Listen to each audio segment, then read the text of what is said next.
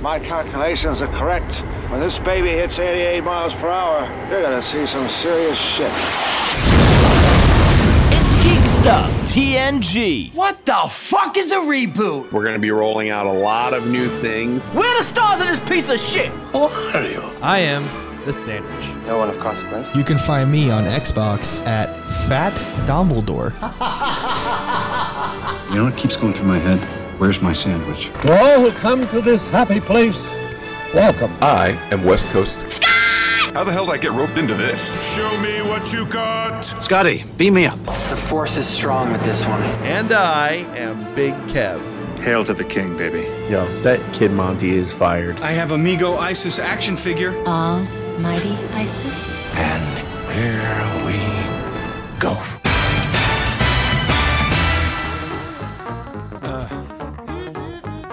Wicked wild, wild.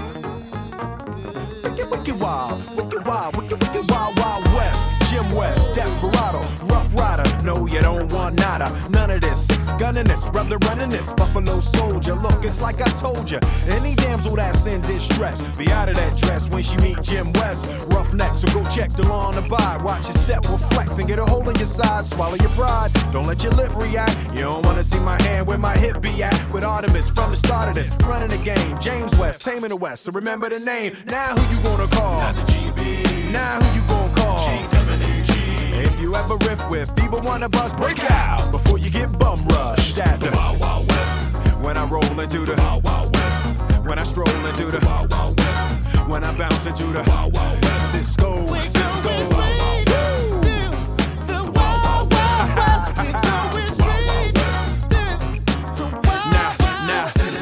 Now, once upon a time in the West. Hey, good afternoon. We're one Kev short today.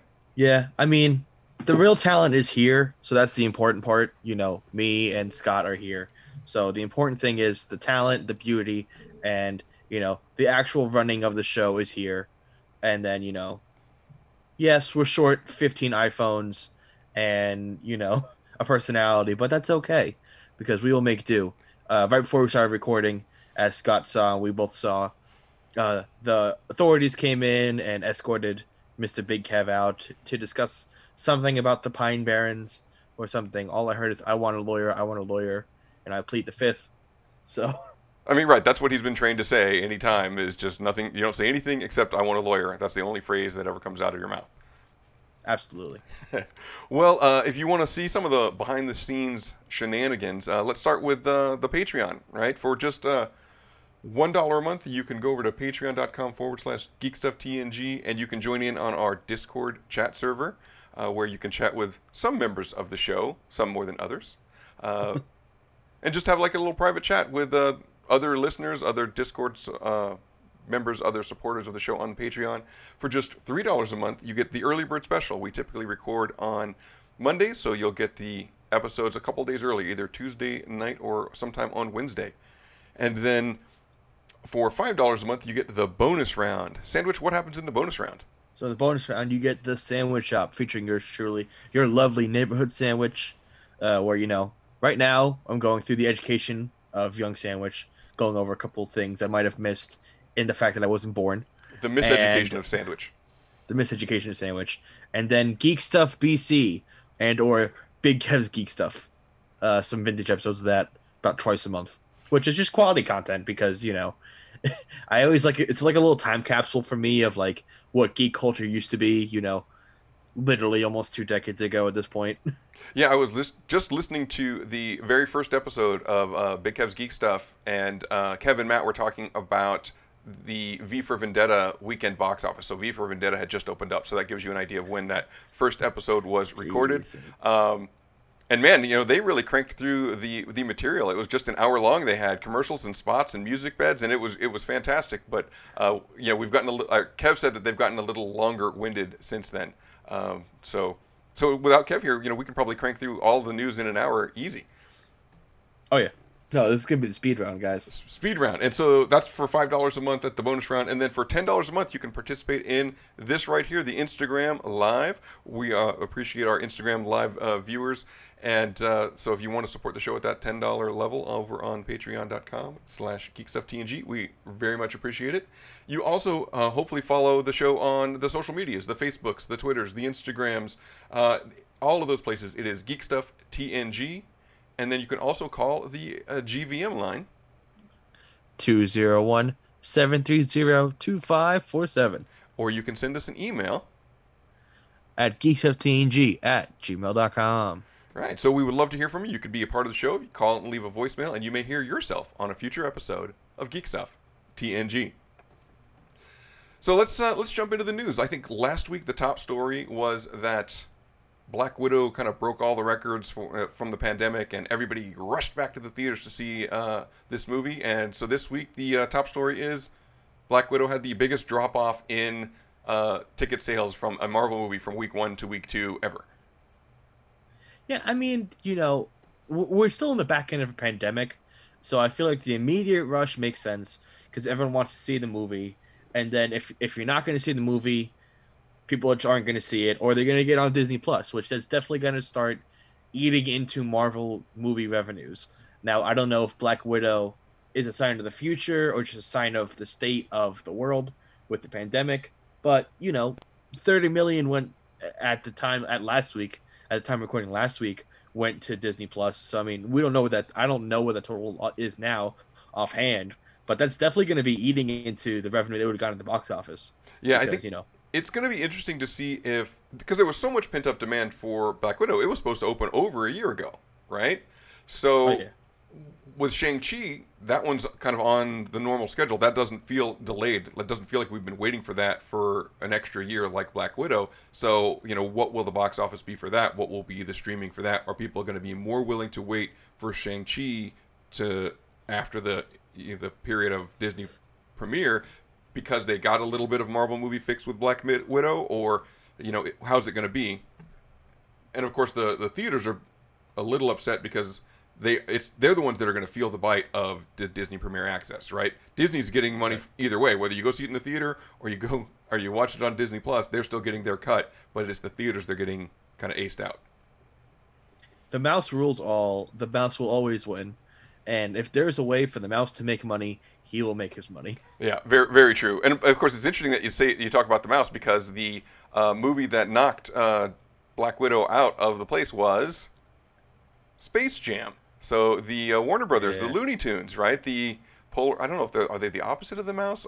If you watch Roger Rabbit, they all existed in the same universe briefly together. But I was going to ask you.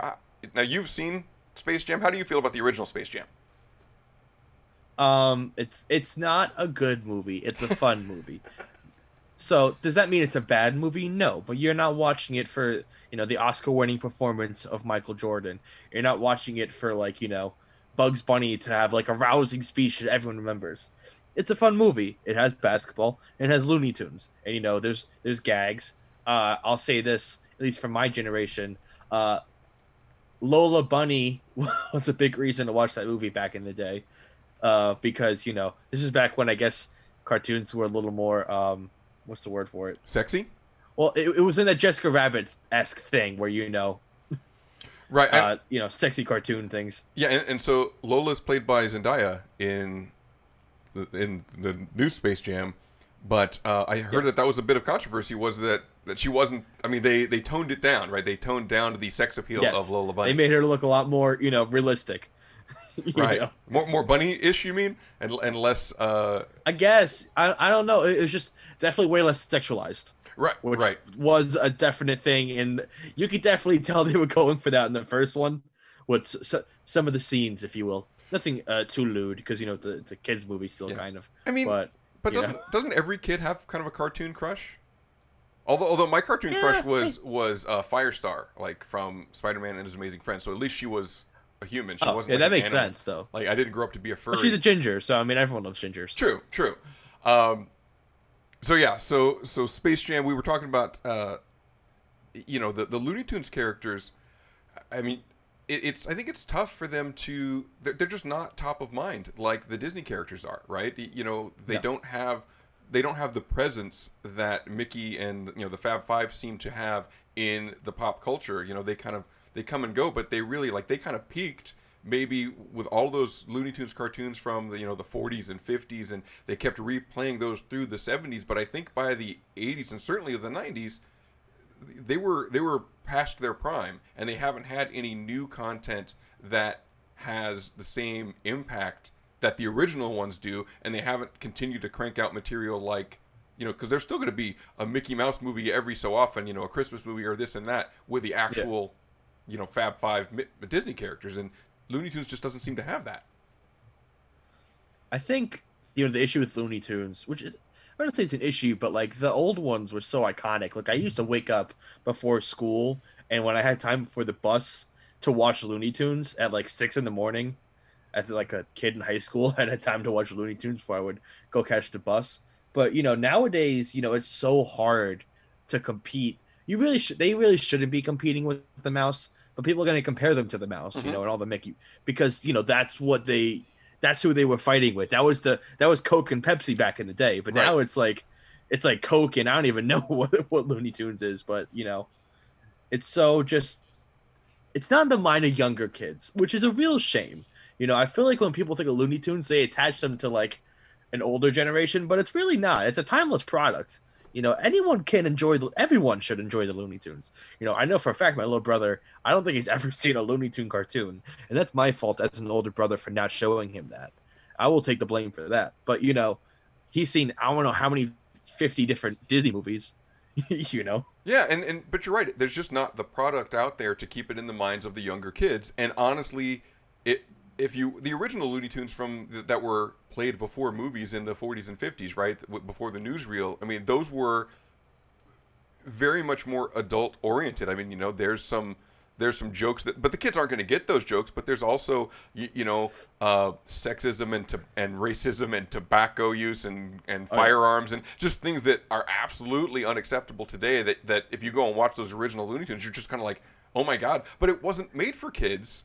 It became children's programming, but those were put in front of movies, and kids weren't going to movies back then. So, I mean, it is just, it became a Saturday morning cartoon, but it was not originally for kids. I think Looney Tunes really not that it went downhill, but I think people were a little upset with Looney Tunes when they took away Elmer Fudd's gun. Right. I know there was a lot of hoopla about that. Oh, I mean, as in last year, I think. And rightly so. You don't want kids watching gun violence, certainly not in their cartoons, but Elmer Fudd is a hunter. He's hunting the rabbit. The rabbit season, duck season gag is timeless. Wabbits. Yeah, he's hunting wabbits, and but you have to let some things go because the connotations that go along with it they weren't appropriate then for kids, and they're not appropriate now. And I mean, same thing with Pepe Le Pew. I mean, you cannot deny that, he's sexually assaulting that cat, right? I mean, Oh yeah, no, he's fucked up. You can try to say, oh well, it was a different time, but it wasn't. It was unwanted sexual advances on a person, but it was done in a funny way because it's a cat and a skunk. He's just a skunk. It's okay. What's a little? Yeah, no. So I think it's totally appropriate. That was the fucked up part. Yeah, we don't need that character anymore. It was even in its time, it wasn't good, but we weren't evolved as a society enough to realize the issues with that. And so, I don't have a problem with, letting those kind of things go, but that you kind of have to do. So at Six Flags Great Adventure, which is the one down the shore from me, it's like an hour, they have the Looney Tunes there, just teenagers in mascot costumes walking around. It's like, oh, take a picture with Bugs Bunny, take a picture with Tweety Bird. But beyond that, I honestly can't think of any impactful, showing of the Looney Tunes anywhere. No. So first of all, I want to correct you. Those are actually the characters. Kids, listen to the show, man. You gotta say that. Oh, okay. Actually, yeah. No, sorry. Bugs. Tweety Bird's really tall. Yeah, and Mickey and Minnie. They're there, and you get to meet them. Now, sometimes people who are friends with Mickey Mouse or friends with the Little Mermaid or Aladdin, and that's different. But you actually get to talk to the characters. So remember that. One of these days when you have kids, you'll know that, Tom. Yes. But yeah, I think so out here we've got the Six Flags Magic Mountain right over in Valencia. Yeah, and it's the Looney Tunes characters. But you said the people that are going to like a Six Flags park, it's more of a thrill ride park. It's more like teenagers and up going for the really big rides. Like there's not as many kids as go to Disney, I think, and it just and not having the product like in the cartoons that are on the air as much, I think, is a big reason why the Looney Tunes are just kind of falling out of the minds of the younger kids, right? Oh yeah, like absolutely. Like out here at Six Flags, like we have King Ka, which was at one point like the fastest, tallest roller coaster in the world. Kids are going to go do that. They weren't going to see like, oh, let's go take a picture. I think there's like a Toon World somewhere, I think, or like the front of the park where you walk in is very much like Looney Tunesy, but after that, that's all like out the window and kind of like irrelevant. Yeah, it's funny, as a Disney family, I guess you would say, and again, I feel like growing up, I was much more of a Looney Tunes person. I liked the Looney Tunes more than Disney, but now that I've started going to Disneyland so much, it's kind of changing. But yeah, when you go to Disney and you ride Disney rides, and then you go to the other parks and you realize that, Disney rides are themed rides, not thrill rides, right? I mean, they have a couple of fast-ish roller coasters, but, the fastest Disney roller coaster doesn't compare to the average, Six Flags or, these, Cedar Point, these other, like, major thrill rides that are super fast. And you ride those and you're like, oh, wow, that's a thrill ride. That's not a, Mr. Toad's Wild Ride. So I think Thunder Mountain's scary. I mean, yeah, but that's about as fast as it gets, right? I mean, Thunder Mountain's a fun ride, but I mean, you compare that to, like what's the big major thrill ride that you just mentioned? King Ka. It goes 210 miles per hour, and it's over in 30 seconds. They slingshot you. They pull you back. You have just enough time for one prayer, right? And then they send you. Yeah. So I mean, again, it's a different experience than what you get at Disney, right? You're not. Even the most crazy fun ride at Disneyland isn't a thrill ride. So speaking of thrill rides, I think you saw the news that I sent you over the weekend. My family and I, because Disney doesn't have annual passes right now, we went to Knott's Berry Farm, which does have annual passes, and things are opening back up for the parks, and Knott's Berry Farm has had a rough couple of weeks. It's a smaller theme park. It's I think it's the first quote unquote theme park because they've been doing what they do since for 100. This is their 100-year anniversary. So Disney just had their 66th birthday, I think it was. So Knott's Berry Farm has been a theme park for a long time. Started out with kind of a ghost town, and it built to its way up to what it is today. Anyway, on Saturday while we were there, they have one of the rides, a drop ride, right? It pulls you up and then just drops you straight down. It's my absolute nightmare. Yeah. Oh yeah. No, I love those rides. It's called the Supreme Scream out at Knott's. Well, some civilian decided to climb it, scaled it, like evaded security long enough to get up there, and essentially, when everybody noticed that there was some dude up at the top of Supreme Scream, 300 feet in the air, Knott's basically said, "All right, clear out." They didn't close the park, but they shut down all the rides and cleared out the whole area around him. So, like, my thing is, how the hell does someone get all the way up that ride? At what point is he seen? Like, at what point are they saying, "Hey, is that a guy?" I mean, yeah, that's what was happening, right? I mean, we're walking around the park, heading over to ride, the log ride, and we start to notice people kind of looking up, and then more people are looking up, and it's like, well, it's still daylight. They're not ready to do fireworks yet, because they have the big Knott's Berry Farm K that they light up and do fireworks at night, and it's a big deal. But it's like it's too early for that, and then all of a sudden you see, oh, there's a guy up at the top, and he's just kind of dancing around, and I mean, it's like, oh wow, and so they didn't close down the park, but as they evacuated that area, like we just decided that it was best to leave, and I don't know. I would assume that once he starts climbing up, even if security was right there, a security guard's not going to climb up after him, right? That's too dangerous, right? And but they don't know. Does he have a weapon of some kind? Is he going to jump off? So that's why they cleared the area. And what's Snoopy's name when he's in an airplane? Is it the Red Baron? Or he fights the Red Baron. I think he's just known as the Flying Ace. So are they going to send the Flying Ace up there to handle the situation? Yeah, Or, maybe. I mean, so essentially, the long story short, he came down a couple hours later. He climbed down on his own, but it's like, they had the police helicopter there, and they closed down the streets around it, and they evacuated that section of the park. And so, Knott's is kind of having a rough couple of weeks because just 2 weeks ago, right out front, the front of the park is kind of on a main street, and there was kind of a drive-by shooting. And I think somebody was injured, but nobody was killed. Not that it's not a big deal, but I think that, but it set off kind of a active shooter panic within the park, even though it was contained, it was outside of the park, it was a single event. But I heard that it was pandemonium. It was pretty scary. So Knott's is having a rough couple of weeks. So I was going to say we'll pull all the theme park news into the first segment here while we're talking about it, because I want to say some good things about Knott's.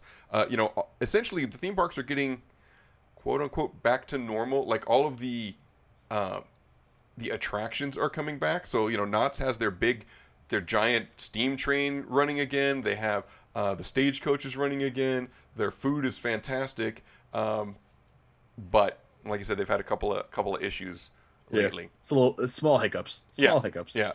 Talking about some other, it looks like the parades are coming back, like SeaWorld Orlando, Sesame Street parade has returned. So again, the attractions are coming back. And before we get to Disney, we have a voicemail from a couple of weeks ago. It's a correction on something that I said about that first day of the no mask mandate. Although we might be going back to mask mandates in Southern California. But let's check out a voicemail. Hi, just wanted to point out a mistake that Scott made on the last episode where he said Disneyland's line to get in on June 15th was really long because that was the only reason people were staying away is because of the no mask, or because of masks. The truth of the matter is people thought that because of the no mask that Disneyland was also not requiring reservations. So half of the people that showed up were actually turned away because they didn't have reservations because they just thought that Disneyland was done with the reservation system. So, yeah. Oh, this is Brittany, Scott's wife. Bye. So apparently I blew it on that one. I didn't realize that all those people got turned away, but you're right. She was right. The reservations were still going on. And so I think still the theme parks are requiring those reservations. And again, with the cases going back up, that'll probably stick around for a little while longer. How long are the reservations? Is it like a 3-4 hour block, or is it like? No, it's just I'm going to go on this day, right? So that way they can control how many people are able to go. So you just can't like walk in. You can't just decide, hey, we're going to go to the park today and go. You have to let them know in advance. You reserve your spot in the park. I know Knott's is still doing it. I'm assuming Disney is still doing it. So. With that, I want to go on with some other Disney news. Just, and thank you for the correction, Brittany. We appreciate it. So it looks like over in Disneyland Paris, they are starting to swap out the Fast Pass for like Premier Access, which is weird because that seems like that's the same name that they call Premier Access on Disney Plus. But basically, it's going to be you're going to pay for Fast Pass essentially. Right? If you want to ride the ride and skip the line, you just have to pay for it. And it's very controversial because some people would say if they just got rid of Fast Pass and just made everybody stand in the same line, that the lines would go a lot faster. But what's making the lines go slow now is that they have so many Fast Pass people just kind of cutting in the line, it makes the regular standby line so long. So I don't know how I feel about that because I like having a Fast Pass. Especially like at Florida, right? You put it all on your Easy Band, and you kind of schedule your day because you can schedule your Fast Passes, right? At Disneyland, you can just have one at a time, so you got to wait until, so like you say, all right, I'm going to be riding, Space Mountain at noon, and so then you go ride other rides, and then you kind of walk onto Space Mountain at noon, and then as soon as 12 o'clock rolls around, you can get a Fast Pass for something else, right? Yeah. But like the main rides, like like a Space Mountain or whatever, the Fast Passes very quickly will be, the next one's not available until, 8 o'clock at night, 9 o'clock at night. So, you just have to do standby. So, again, I think it's controversial. I think people are split onto whether they like the idea or don't like the idea. But I don't think anybody likes the idea of, I got to pay more to skip the line, or people that are willing to pay more are just going to walk in front of me on the line, right? That kind of stinks. Exactly. So, I mean, at least I've been to both Disneyland and World at this point a couple times. and I know for a fact, at least Disney World, which I've had more experience with, there's times like the Peter Pan ride, for example, where it's a 2-hour wait, to get on the ride. And even in like November, it's not like it's like really like not hot out. It's still like 70, 75. So you're standing in that heat for, 2 hours waiting to get on the Peter Pan ride. And it's a fun ride, but it's not a 2-hour wait ride. And then the Fast Pass ride, you get mad at the Fast Pass people because they're like walking onto the ride basically. Yeah, again, I can see the comment against Fast Passes that maybe they give out too many Fast Passes, right? Mm-hmm. And so again, I wonder what it would be if they just kind of went, it's a normal line. There is nobody skips the line. It is what it is. If that would be better or worse, because I mean Disney, they're all about crowd management, right?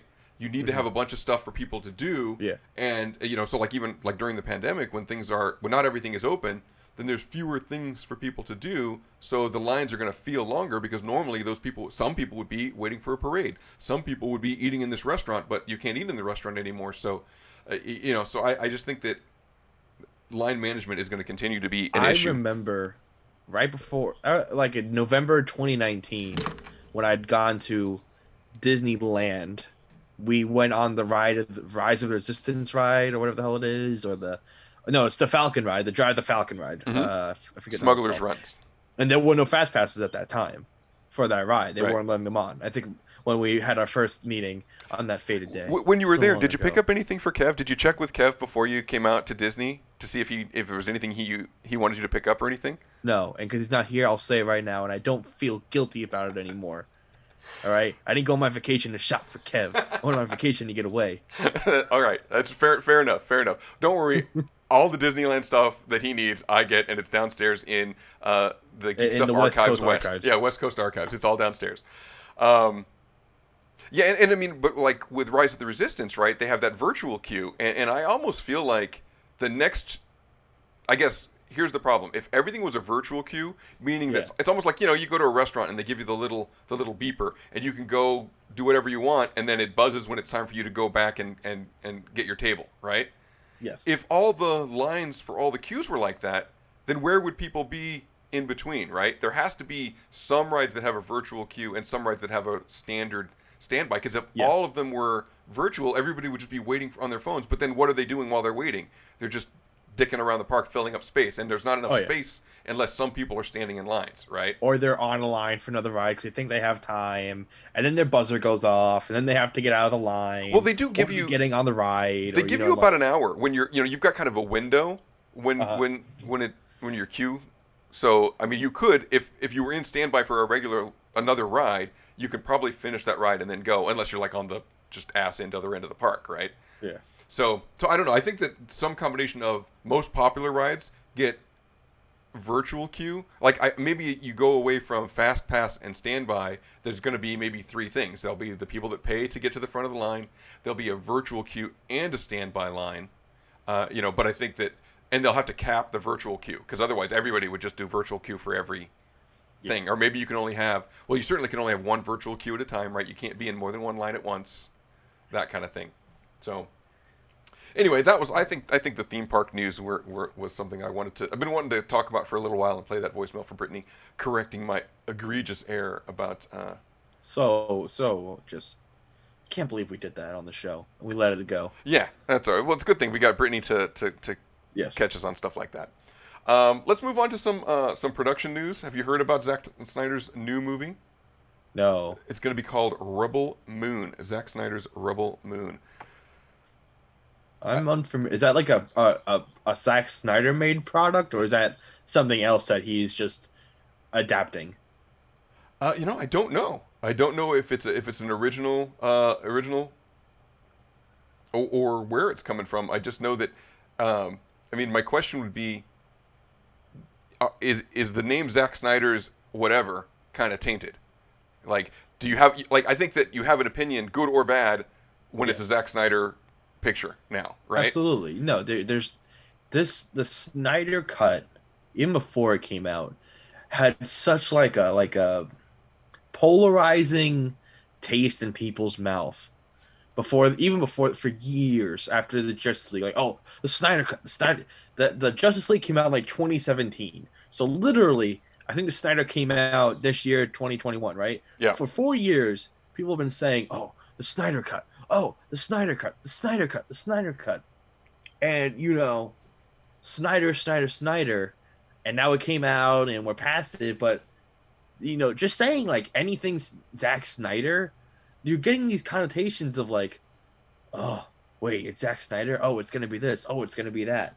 And then you can't help it, but I think people's opinion of Justice League and how they felt about that movie is how they feel about any of his movies going forward. Either you loved the Snyder Cut or you just don't like it at all. There is no in between. I feel like there's not a casual, like, I thought it was okay version of a Snyder enjoyer. You got put, I mean, before the 4 years of hype, you could have been, oh yeah, like there's the people that love Snyder, there's the people that hate Snyder, but then the people in the middle, oh yeah, it's okay. But with 4 years of Snyder Cut, you got pushed one way or the other. And I feel like the more casual people got pushed into I'm just so sick of it, I don't care, right? I don't want to hear anything more. So like I said, I don't know if this movie would be helped or hurt by the Snyder Cut hype. I would say probably hurt, because there's probably more people. The people that liked him already liked him either way. He could do no wrong. But the people that would have been more casual would have been like, oh yeah, I liked this movie, or Snyder, it was okay. Might have gone out to see it, but I'll be interested to see as it comes out. So again, it is called Zack Snyder's Rebel Moon. So I think Zack Snyder should get like a stage name, but not tell anyone, so we could do movies going forward. Like I don't know what it could be, but if he had like another name and just still was Zack Snyder to put out movies, I think he'd almost do better, because that way people wouldn't attach the name to it. I mean, his visual style is good. His stuff looks good, right? I mean, I can't did he do deny 300? I don't remember if he was 300. He was Sucker Punch though, right? And Sucker Punch was a piece of shit, but it looks good. It looks great. But the movie's terrible, right? And then absolutely. And I thought Watchmen was a very good adaptation, and it looked great, and I really liked Watchmen. But but what it felt like was you took the Justice League and put them into the Watchmen universe, and it's like, well, no, I want the bright blue Superman, not the dark brooding Superman, right? Yeah. Oh, he did do 300. Yeah. So I mean, so he's got a look and a style, and it's good. Although 300 was more that 100% green screen, like.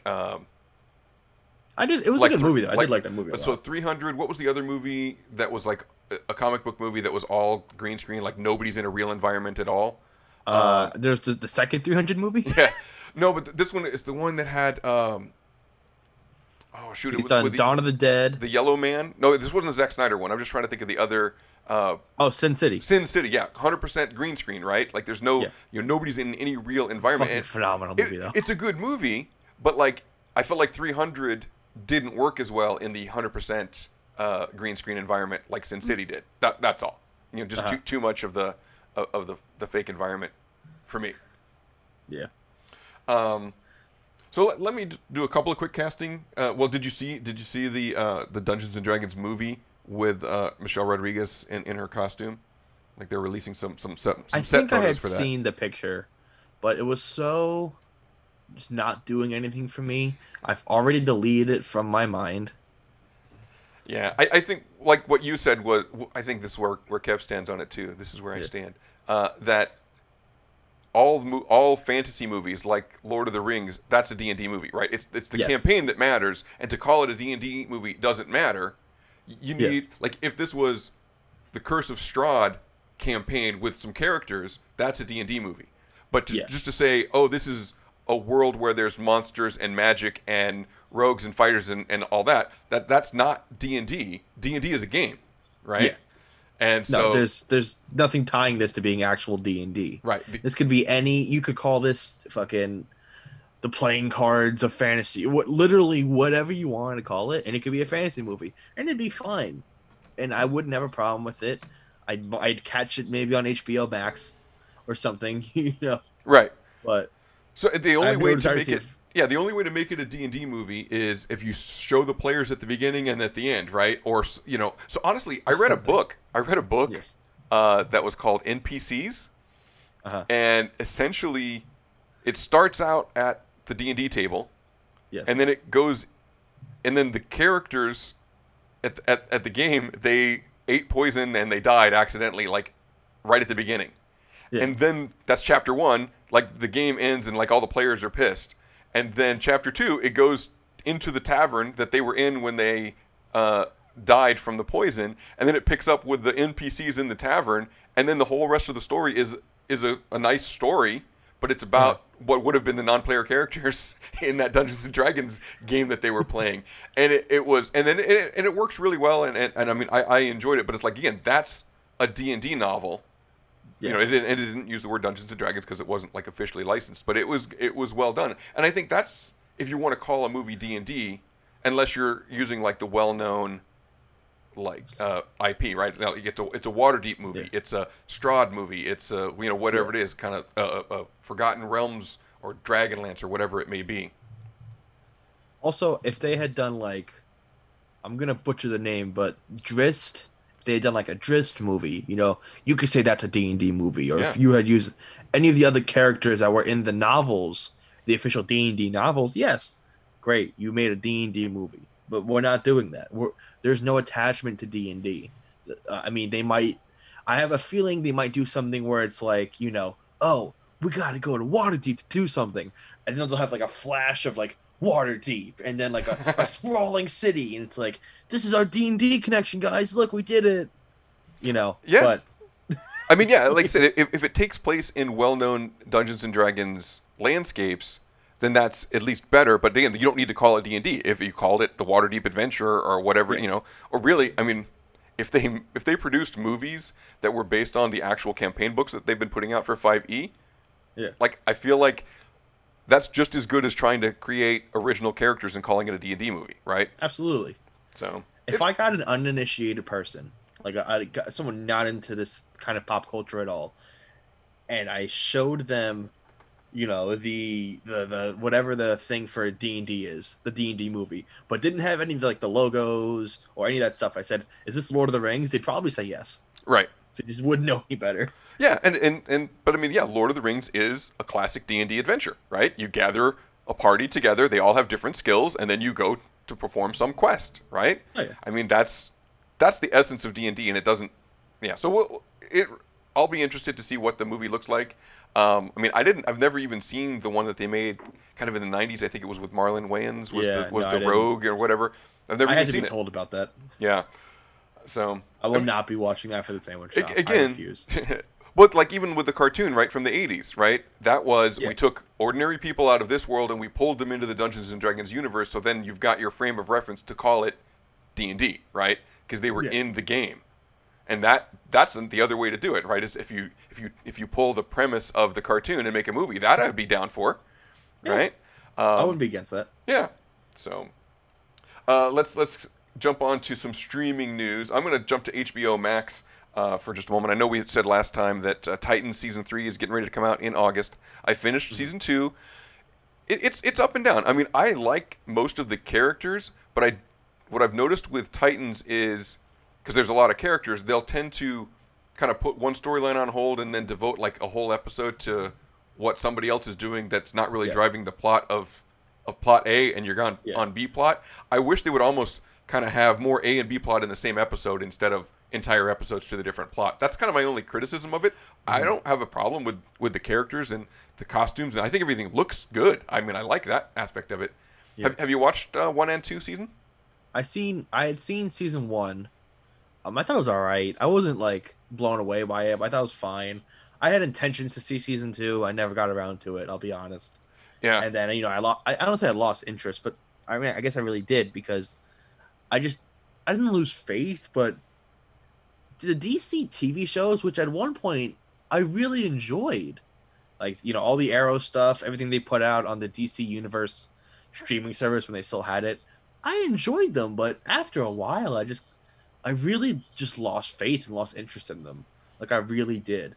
Like, it's funny what you were saying about how you want like an A plot, B plot like thing for the TV shows. I think about Arrow when they did like 6 seasons and half of the episode would be like, you know, what's happening in the episode, then the other half would be flashbacks. Yeah.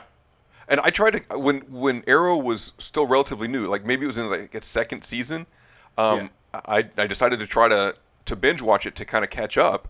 And yeah, that constant flashback got old, and I just couldn't keep me interested, and I gave up on Arrow. I don't think I even finished season 1. And then, then as the Arrowverse comes about, then, it's Flash, and it's, and then Supergirl on CW. It's like all these, as they come together, I feel like I'm missing out on DC characters, and I like the DC universe. Although, honestly, Batman's my favorite DC character, and he's not involved in these, so it's like, yes. Like when Batwoman came out, I thought, oh, maybe I want to try to pick that one up, but it's about the time investment for watching the show. Yeah. And then Gotham. I mean, I tried to watch Gotham, and I just didn't care for it. I tried. I slogged through like 3 to 4 seasons of Gotham, just trying to find something that I would like. Just because I wanted to like it, because my friend loved that show. Yeah, he loved that show. He's saying such good praise about this show. So I'm like, all right. He knows what he's talking about. My friend, he knows his stuff. So something has to be good here. There has to be some silver lining. So I kept digging and digging and digging. And I'm like, I'm done. I can't. There's nothing here. I've done my shifting of gold in the river. There is no gold in this river. I'm going home. Yeah. I mean, I guess it is what it is. But so now that I have HBO Max, I'm trying to pick up the DC stuff over there. So I'm watching Titans. I loved Doom Patrol. I am looking forward to season 3 of Doom Patrol. I thought Doom Patrol was very good. I really enjoyed that. And then I'm going to watch the Harley Quinn animated one. Next. That's like after I get done with Titans season 3. I'll probably move on to Harley Quinn. While we're on HBO Max, The Last of Us is going to have 10 episodes in its first season. So that's based on the video game The Last of Us. You ever played the game? So I haven't played the game, but I'm very aware of the story for the first and second one. The second one, I don't know, I forget how much we covered on this show. Extremely controversial. Very polarizing. The first game was splendid. One of my favorite games one of the games I wish I could play. I don't have a PlayStation, that's a problem. But it was a phenomenal game and a wonderful story. And, the way that video games are nowadays, it's like a movie. And right. You get really over the course of this game, you get so invested in these characters. It's crazy. And the second one just destroyed all that. So I'm very cautious to see where we go with this TV show. What do we do? Are we connecting them to, Joel and Ellie, who were the main 2 characters from the first game and kind of the second game? I don't want to spoil anything too much, because, even though it's an old game at this point, I don't want to give too much away, but I wonder what we're doing with this. Are we just putting it in The Last of Us, or is it like an actual continuation of the story somewhere? Right. Because once again, this could just be a zombie TV show. This could just be any other apocalypse where there's zombies. Yeah. Why is this Last of Us the show? Right. And I would assume it's going to be the story of those 2 characters. At least season 1 is probably at least the first game, and maybe season 2 is where it's going to fall apart when it gets into the second game. We'll see. That game was so. I want to. If I'm allowed to go on a brief tangent. Yeah, go ahead. That game had so much hype going into it, and when I tell you, first the script had leaked basically, or something like that. So we had learned about the story. So they're like, "There's no way this is going to happen," and then it happened. And it was just like everything good about that game, the first game, was destroyed by the second game within the first 5 minutes. It's just horrible. Wow. Yeah, that's too bad. Well, I'll be interested to see. Let me do one more HBO Max story here. So The Nevers on HBO Max. You said you haven't seen that one? That was I never even heard of it. We might have ran by it once or twice. But. So The Nevers was the new Joss Whedon show.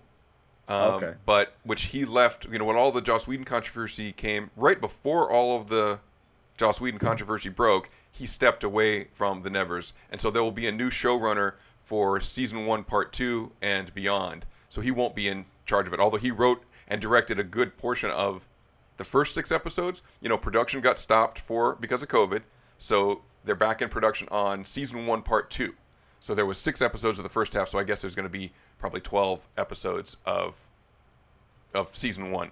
The premise is it's Victorian England, and some kind of alien spores infect random people, mostly women, and give them some kind of superpower. you know, and the power is different for every person. And you never know, and they call them the Touched, and it's kind of like a mutant superhero story, you know, right, where people that are not affected are discriminated against the people that have the powers, and you know, but it's also, you know, there's some weird turns, and I don't want to give away the plot to it, but did you ever watch Dollhouse? Do you remember the Dollhouse show? I can't say I've seen that. So Dollhouse the premise was they could erase all of your memories and implant new memories in you and make you a completely different person. They could create a fabricated persona, and you would not know that you were performing a part. You were a doll, right? They could just put a new personality in you. And all of a sudden, at the end of season 1, there's a flash forward to that technology has run rampant, and basically the whole world is over, and people are either in control of this technology or are fighting against this technology, and it's like it caused an apocalypse. But it randomly jumped way forward, and then it's not even acknowledged. It comes back to just normal episodes with the next premiere. And so I feel like the 6th episode of season 1 of The Nevers did just that. It kind of takes a really weird turn that's completely out of the show, which reformats the whole show now. So I'll be interested to see how the second half of season 1 goes. And of course, again, I mean, it's all impacted by the controversy surrounding Joss Whedon as well. Like, is that making the show, is that pulling the show down, you know, or is it just that Joss's pro-feminist shows don't necessarily, they feel a little disingenuous knowing that he's got his own issues, right? So I don't know. I think that was kind of what I wanted to get that talk about The Nevers a little bit and the HBO Max, but I think we should probably go to break. Was there anything else you want? Loki, or do we want to wait till Kev comes back? I think we should wait for Kev for Loki. You know, if they let him out of the managers' meeting or whatever important meeting he is in today. I think we should wait till next week, and then we're way past the embargo, so we can talk freely. So next week there will be Loki spoilers, and if you can time travel, you could just jump forward to listen to it. And with that, Mr. Sandwich, we will take our first and only break on this episode 643 of Geek Stuff TNG, the West Coast Scotwitch? Yes. After these messages, we'll be right back. Yeah.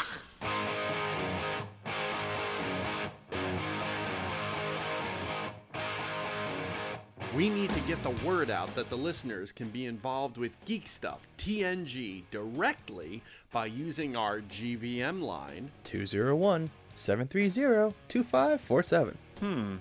Maybe we could use our seductive voices? Huh? Our what? All right, here. Let's read these lines in our most seductive voices, like this. Hey there. We want you to be a part of Geek Stuff TNG with your questions and your comments. Oh! That's right.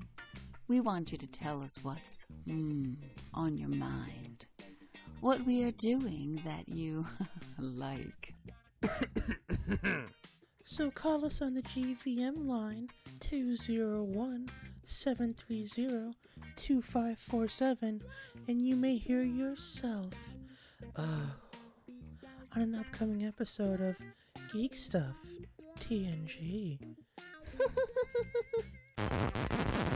Wow. What? Okay, here we go. I'm James Hatton. And I'm Podcast Rob. And we're the Something Something Cast. We're a pop culture podcast that chats about movies, comics, TV, music, video games, and a whole lot more. Check us out at our home at somethingcast.com and also on iTunes, Stitcher, Google Podcasts, and other fine podcatchers as well. Proud members of Hashtag Podern Family and ACPN, the Art, Comedy, and Pop Culture Podcast Network. Okay, here we go. Hey, Geek Stuff listeners. It's West Coast Scott here. Did you know I do a podcast with my lovely wife? Say hi, Brittany. Hi. Tell them about our podcast. We do a weekly podcast where we talk about travel, conventions, Disneyland, and our growing family. It's called the Piecast because we got married on Pi Day, and it's available wherever you find your podcasts. You can also follow us on social media. At Pi Day Family. And my new Twitter handle is at Pi Day Scott. Check us out. Build X-Wing. Luke Skywalker's legendary Red 5 starfighter from the Star Wars saga. The X-Wing is recreated in stunning detail in a massive 1:18 scale and comes complete with remote-activated working lights, R2-D2 motorized wings, removable hyperdrive opening cockpit, and a magazine full of fascinating facts, plus an amazing step-by-step assembly guide. You will also receive a free binder, power pack, and bookends model space. Hey, this is Big Kev, and you're listening to the West Coast. What the fuck is this I'm reading? The West Coast Scott Witch? What the fuck is that? The court has issued a suspension notice along with a warrant against your name. Ignoring this message will be an intentional second attempt to avoid initial appearance before a magistrate, judge, or grand jury for a federal criminal offense. This is the final attempt to reach you. For more information, press 1 and hold for the next available officer. Live from the Sandwich Shop in Pi Day Studios in lovely, sunny California, it's Geek Stuff TNG. During our commercial break, here's from our amazing sponsor, BuildXwing.com. This model is in 1/18 scale, making it the only fully scaled, fully detailed X-Wing ever made for use with your 3 3/4 Star Wars action figures. This X-Wing features many amazing details, like the Proton Torpedo Bay, working engine lights, and a light-up R2-D2. You can add your own boops, bops, and beeps. The S-foils open to attack position, the laser cannons simulate firing, and the engine lights power up, all by remote control. We recommend you take them up on their premium offer. You get 1/18 scale hanger accessories to create a detailed display of your X-Wing, including crates, tanks, personnel transporter, landing lamps, fuel pump, ladder, as well as several static figures, including ground crew members and even Luke Skywalker himself. When you sign up for your subscription each month, in addition to your parts of the model, you'll get 4 full-color magazines featuring instructions for the parts you've received, fascinating articles about the original models used in the movies, and more. You can collect these great source materials in a free binder, which you'll receive as part of your subscription. As a fan of collectibles, you may have seen models like this online or at shows or conventions, and I don't need to tell you, the price tag can be quite high. The genius of the system is that paying a little each month, as well as having fun putting it together yourself. You can check out more info over at BuildXwing.com or reach them by phone at 877-544-6779. Check them out today. Good job. How did Baby Yoda help with that? Was Baby Yoda into it? Listen, people laugh, but ever since I've realized that Baby Yoda keeps me like calm while I do this read, it's gotten a lot quicker, like in the way I can handle it. Well, that's good. It's more.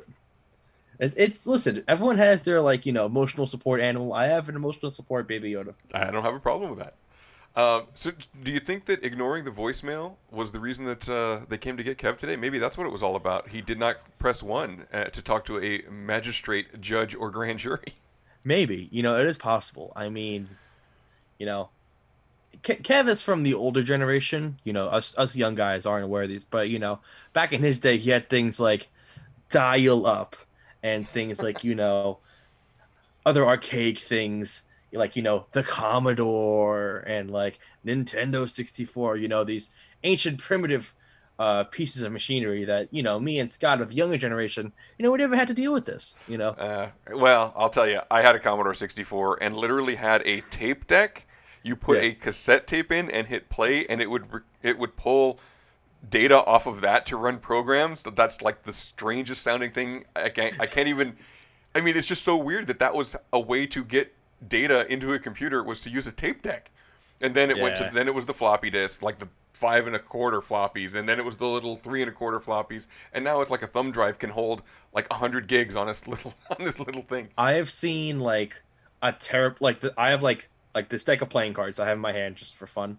Like terabytes can be held in something the size of a deck of playing cards. Terabytes. Yeah, this is a 500 gig hard drive. Or no, I'm sorry. This is a 5T. I think this is 5 terabytes. This is 5 terabytes. Yeah. Yeah. Seriously. I spoke into existence. Yeah. And you know, they used to have whole rooms, you know, back in Kev's day of one computer. Right. You used to take an entire room to play Pong. Yeah. Now Well, I can download Pac-Man and Pong on my phone in 2 seconds. and going back to those days, it also generated a lot of heat, you know, running those giant computers. And so I remember hearing a story of the first time a place decided to close for like a 3-day weekend or whatever. They turned off the servers for whatever reason. They turned it off so it wasn't generating the heat, but they didn't turn off the air conditioner, the cooling unit. So they literally like froze the room because it was trying to cool a room that was designed to be filled with these hot computers. So that's another old story of what used to happen back in the day when it took a whole room for a terabyte. As someone who's going to school for, you know, heating and air conditioning right now, that actually makes a lot of sense. Yeah, don't if you turn off the computers, don't forget to turn off the AC also. I also remember there was always the constant battle in the office when I used to work in an office of what temperature should the AC be at. So eventually management has to buy that little plastic thing that goes over the thermostat so people can't mess with it. But literally one day on a Friday, somebody cranked it down as low as it would go, and everybody's out of the office all weekend. So Monday when we get in there, it was like Ice Station Zebra in the conference room, so that the dry erase marker on the board, you couldn't erase it because it was frozen to the board. Like, it was so cold. Because dry erase markers are basically wax-based, so the wax in the ink was so cold, you couldn't erase it off the board until it warmed up in there. All right. Well, why don't we jump into... Office stuff, TNG. Yeah, office stuff. Let's, so if you want to call and let us know that we're in violation of any kind of government rules and that a magistrate, judge, or grand jury may be looking for us... Or the Geneva Convention. Or the Geneva Convention. You can call us at the GVM line. 201-730-2547. Or you can send us an email. At geekstufftng@gmail.com. All right, we would love to hear from you, and you may hear yourself on a future episode of Geek Stuff TNG. Or you may see us in court. Or we'll see you in court. That's right. So let's talk a little bit about product now. I don't want to blow up Kev's spot for next week. I'll just say, with regards to a couple of things coming from Hasbro, he called it. And he did call it in advance, and we'll let him brag about that next week. We won't even talk about it here. But I wanted to talk about a couple of Batman pieces that I saw. There's going to be a Target exclusive McFarlane 66 Batmobile. Oh, I need to. So speak of this while I Google this real quick. Yeah, it's only, they said they were expecting it to only cost about $25. Like, the only drawback was that it was a Target exclusive, right? But it looks really, you know, again, it's the 66 Batmobile, that classic, you know, atomic batteries to power, turbines to speed, Adam West Batman Batmobile. So, I mean, I really like that one. I have a couple versions of that on my Batman shelves out in the loft there. But so that should be coming out soon, and so that's by McFarlane Toys. Speaking of exclusives, there's also a Walmart exclusive of The Batman Who Laughs. Now, I didn't read that comic. Did you read that comic? So that was in, like, Death Metal, or Death Metal, or like DC Metal, or whatever the hell it was, which was like a cool concept for me in the beginning. But I kind of fell off on it. Not that I didn't like it. I just, you know, how do I say this? It was a new thing, but I just couldn't get into it as much as I wanted to. It was fine. I have no problem with it. I'm not saying it's bad. I just couldn't get into it. But I'm very aware of the Batman Who Laughs because Kevin loves everything Joker. So I'm pretty sure he already has 15 of these ordered. Yeah, so he might be all over this. So it basically is. So the Batman Who Laughs was basically the Joker in a Batman costume. Is that it? It was so from the DC Metal thing, there were a bunch of basically evil Batmen who had killed a Justice League member, taken over their spot from different universes, and they all had converged onto like the main DC universe. That's a really rough interpretation of what happened. And then one of them was a Batman who had gotten the Joker venom in him, and it turned him into a Joker. So he was Bruce Wayne Batman, but he got Jokerized. So he was, you know, really messed up. All right. So yeah. So the piece, the figure here is it's kind of the Batman Who Laughs, right? So he has like those spikes coming out of the cowl and everything, and then he's got like 3 Robins. Looks like they're kind of on leashes. They've got like fangy kind of teeth, and there's like the ha ha ha ha ha around it. So it's a Q fig, right? So from QMX, and that's going to be a Walmart exclusive. Ooh. Yeah. Were you able to check out the McFarlane Batmobile? Yeah, it's really, really nice. I mean, it's nice, right? And it's perfect to display. Nice size and everything. I definitely think that will probably be on the Pi Day Scott Christmas list. That's going to be. If anybody's out there's listening who's thinking about getting me Christmas presents, that's going to be on the list there. Anyone, it could be anyone. Yeah, no one in particular. Yeah, anyone who's listening who. And then the last kind of just a couple of product in Batman. It is a Hush, and it's MAFEX Catwoman, and the pre-orders are closed on it. So if you didn't get in on this one, it's too late. It was a $100 Catwoman figure, but it looks really nice. Just lots of articulation. She's got her whip and. It's I don't know what genre of Catwoman this was, but she's got like the small cat ears and more like the big goggle cat eyes, and you can buy it. It was coming from the Big Bad Toy Store. You could also find it on Amazon, but it was like a $100 pre-order. But I imagine that one's going to go into the secondary market since it was a limited number there. This one reminds me of it reminds me of the Arkham game. The Arkham City games a little bit. Yeah. Maybe that's just me. I might be off base. No, I mean again, so if you're a Catwoman collector, that looked like a really nice piece, I thought. Oh yeah, it looks like a great piece. I enjoy it. I mean, I'm not going to go scour the web for it, but it looks like a really good piece. I'd love to see it displayed somewhere real nice. I imagine, I don't know, as I'm not a Catwoman fan, now that I'm against her. I don't know how well she is represented in the figures and statues world, but this looks like a great piece for those people who are into Catwoman. I don't know how this is on secondary market. I don't think it's even there yet because we just said pre-orders just got wrapped up. Yeah, pre-orders are closed. Maybe this might be something if you're a Catwoman fan you look into. It looks like a fantastic piece. So yeah, so I think we're gonna leave off the rest of the product because we'll probably end up talking about some of the Comic-Con product next week. Comic-Con at Home is this weekend, right? So by the time this episode drops on Friday, that will be the first couple. I think Comic-Con at Home is Thursday, Friday, Saturday, Sunday.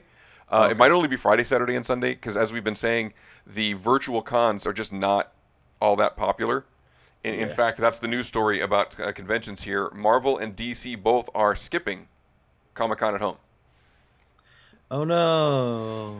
I mean, and a couple of things, right? Like Marvel specifically, well, they have their shareholder meetings for Disney to announce all of their Marvel stuff, right? Yeah. And they have D23 every other year if they want to announce their Marvel stuff. So, like, the question is, do they need Comic-Con anymore? And I think that when things get back to normal, they'll be there. Yeah. But it also, I think it's I don't think it's so much a commentary on San Diego and they're skipping San Diego at Home. I think it's that a virtual con just isn't worth their time to put together a big show for it. I mean, in theory, it's not like it's Comic-Con, like actual San Diego Comic-Con, where you're getting 100,000 plus people throughout that, that venue over the course of a weekend. This is a virtual con where, in theory, there's attendance, but you know what I mean? Everyone's going to watch the recap shows at some point. So no one's going to attend the virtual con, really. Right. Unless it's people who are waiting for something in particular or, waiting for eventually when the con gets smart and releases the VR experience of waiting in line. LineCon. LineCon. Yeah, I mean, that's it. It's like when it goes virtual, then there's nothing special about San Diego versus anywhere else, right? When it's in person, first of all, even though they oversell it, even though it is over capacity and it's far, far, far too crowded, you're still in San Diego, right? It's such a beautiful city. It's right on the water. I love San Diego. Everything about the location. I mean, again, because if you move it, as they have said many times, what if we moved it to the Phoenix Convention Center or the Las Vegas Convention Center, which are bigger, they could handle more people. Yeah, but I mean, how fun is it to stand in Las Vegas or Arizona in July? It's already, even in San Diego, literally right on the water. It's already brutally hot sometimes most of the time during Comic-Con. So, I mean, there is just something to be said about the physical location of San Diego. And so when you take that out and you make it virtual, there's nothing special about San Diego compared to every other virtual con out there, right? Oh, yeah, no. I mean, San Diego is just, you said it and I'll say it too. It's a beautiful city. So, there's mystique, I feel like it's different. Like, there's New York Comic-Con where, it's New York, it's big lights. So it's like, oh, big con. But, like, San Diego is definitely like I think a lesser appreciated West Coast city, as you know, because you got LA and everyone's like, oh, LA. Like, but I love the fact that it's in San Diego, because San Diego is such like a really nice city, just generally. And I've had so many good experiences in San Diego, and it just makes sense, I think, to leave it still in San Diego for as long as we can leave it there. And Vegas is just like Comic-Con. Sometimes it's not meant for kids, but you could bring kids to Comic-Cons. I don't want to bring a kid to Las Vegas. Right. Yeah, and again, I mean, it's all about I think the heat is also a big deal. You don't want to be in your cosplay. Again, it already gets too hot in San Diego for some cosplays. So, let's run down the convention calendar. I know. So just this last Friday was the Big Apple Con. So I don't think we have any big reports or anything out of that other than it happened just last Friday. But coming up, in addition to San Diego Comic-Con at home, there are some in-person cons. You can get back and get on the floor. I would encourage you to wear a mask and stay safe. But Yes. What's coming up? We've got the Eternals Con, and I'm not sure where that one is. Eternal Con. Let me remind myself where that one is. But that is August 7th and 8th, so that's coming up pretty quickly. And then you've got that's on Long Island. Eternal Con on Long Island. So that's a PopCon on beautiful I see Long at least the original Pink Ranger might be showing up. That's right. And then Dragon Con in Atlanta is September 2nd through 6th. And then Long Beach Comic Con is September 4th and 5th. So out here in Long Beach, that's right by where the Queen Mary is. I don't know if you're familiar. There's a little convention center in the city of Long Beach, and they do a comic convention one part of the year, so in the fall time frame, and in the other half of the year they do a comic and horror convention. So they're not huge, but they're good little conventions. It's great. I mean, it's if you want to go see some comic vendors, you want to see some product, see some cosplay, you can get all of that at a Long Beach Comic Con at a very affordable price, and it's not overly crowded. And then again, if you're a horror genre, the horror version of it, the comic and horror version, is in the spring time. So they kind of every 6 months they have a convention out there.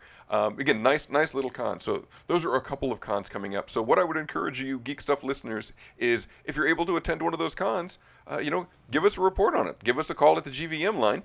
201-730-2547. And let us know how the con went. If you have a local con that we didn't mention and you want to let us know about it, drop us a line, send us an email at geekstufftng@gmail.com and let us know. Again, I'm going to the board game convention in Escondido I think it's next week. You So I'm going to get to play some board games with folks out there and check that out. So the only local thing I'm really excited for at some point, I think you might have heard on the show, we talked about on the show like a lot of times, Geek Flea, which is a little a nice little like flea market they do down in Kearney in a church. It's got that real like homey, not to say homey, but you know what I mean. It's like it feels like, oh, this is great. You're in a church in a basement. There's a bunch of people set up little booths and stuff. It's fantastic. I love it, and I'm pretty sure they didn't do it during any point in 2020. So I'd love to see that come back. I haven't seen or heard any word. I don't think I've heard anyone said anything so far, but that's what I'm looking forward to. And I bet that since it hasn't been going on, then the buying opportunities will be even a little bit better, right? People have just not been able to sell, so the stuff that you can go and the opportunities to buy stuff will probably be pretty good.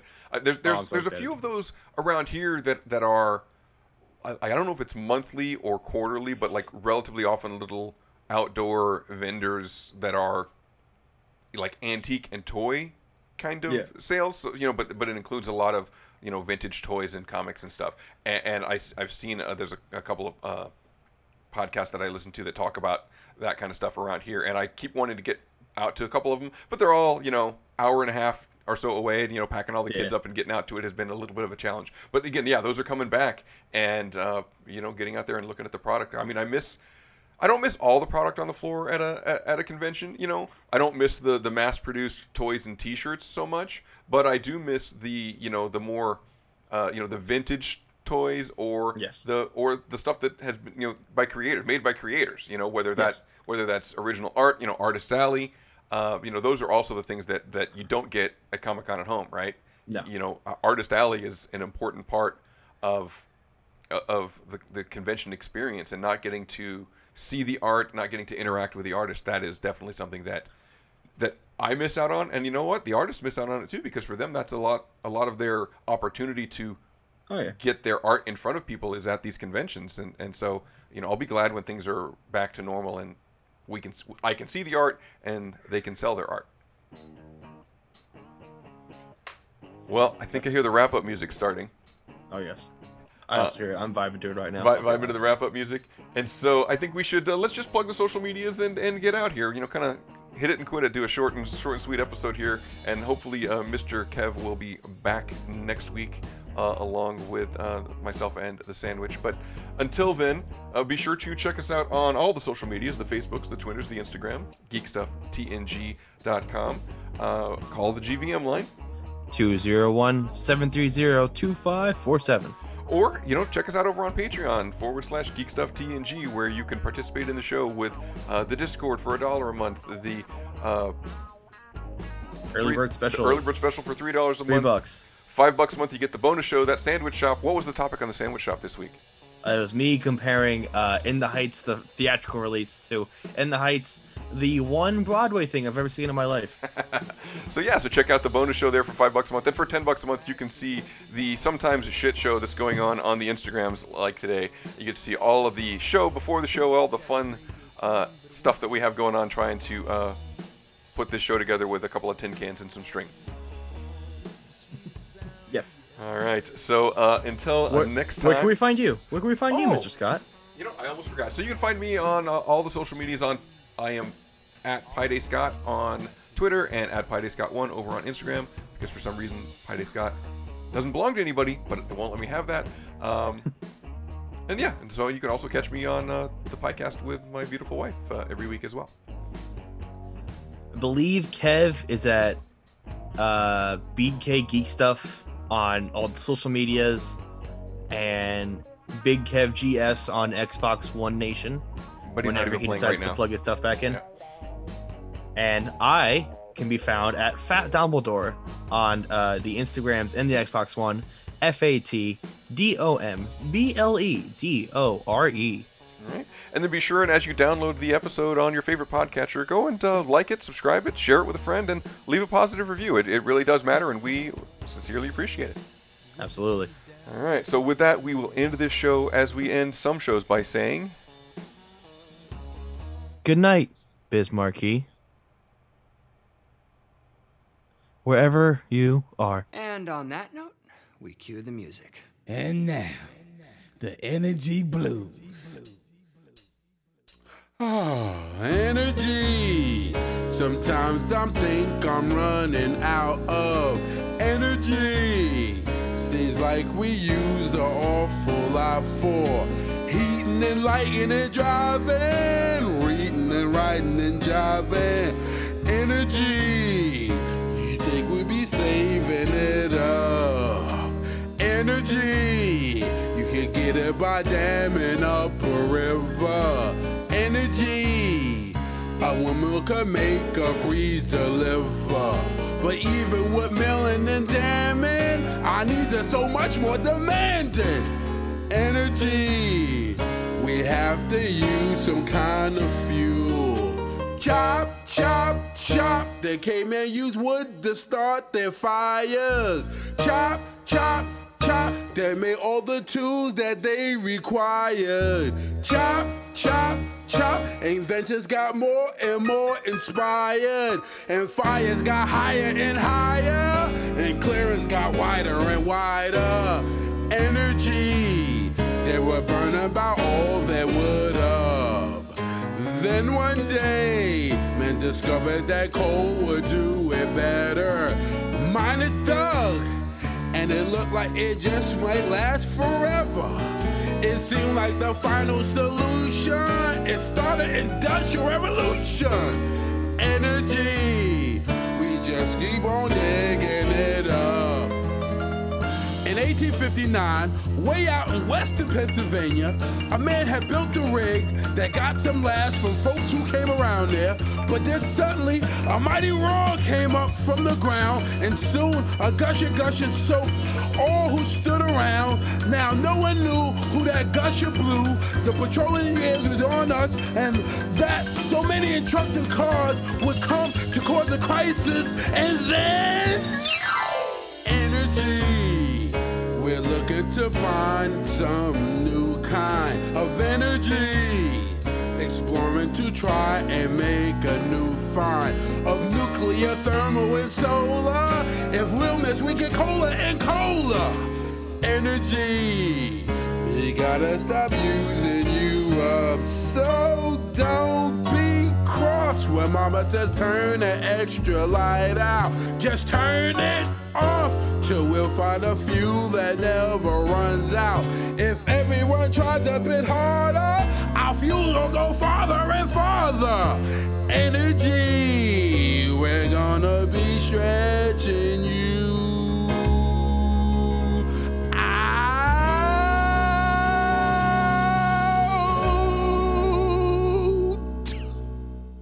All right, hey.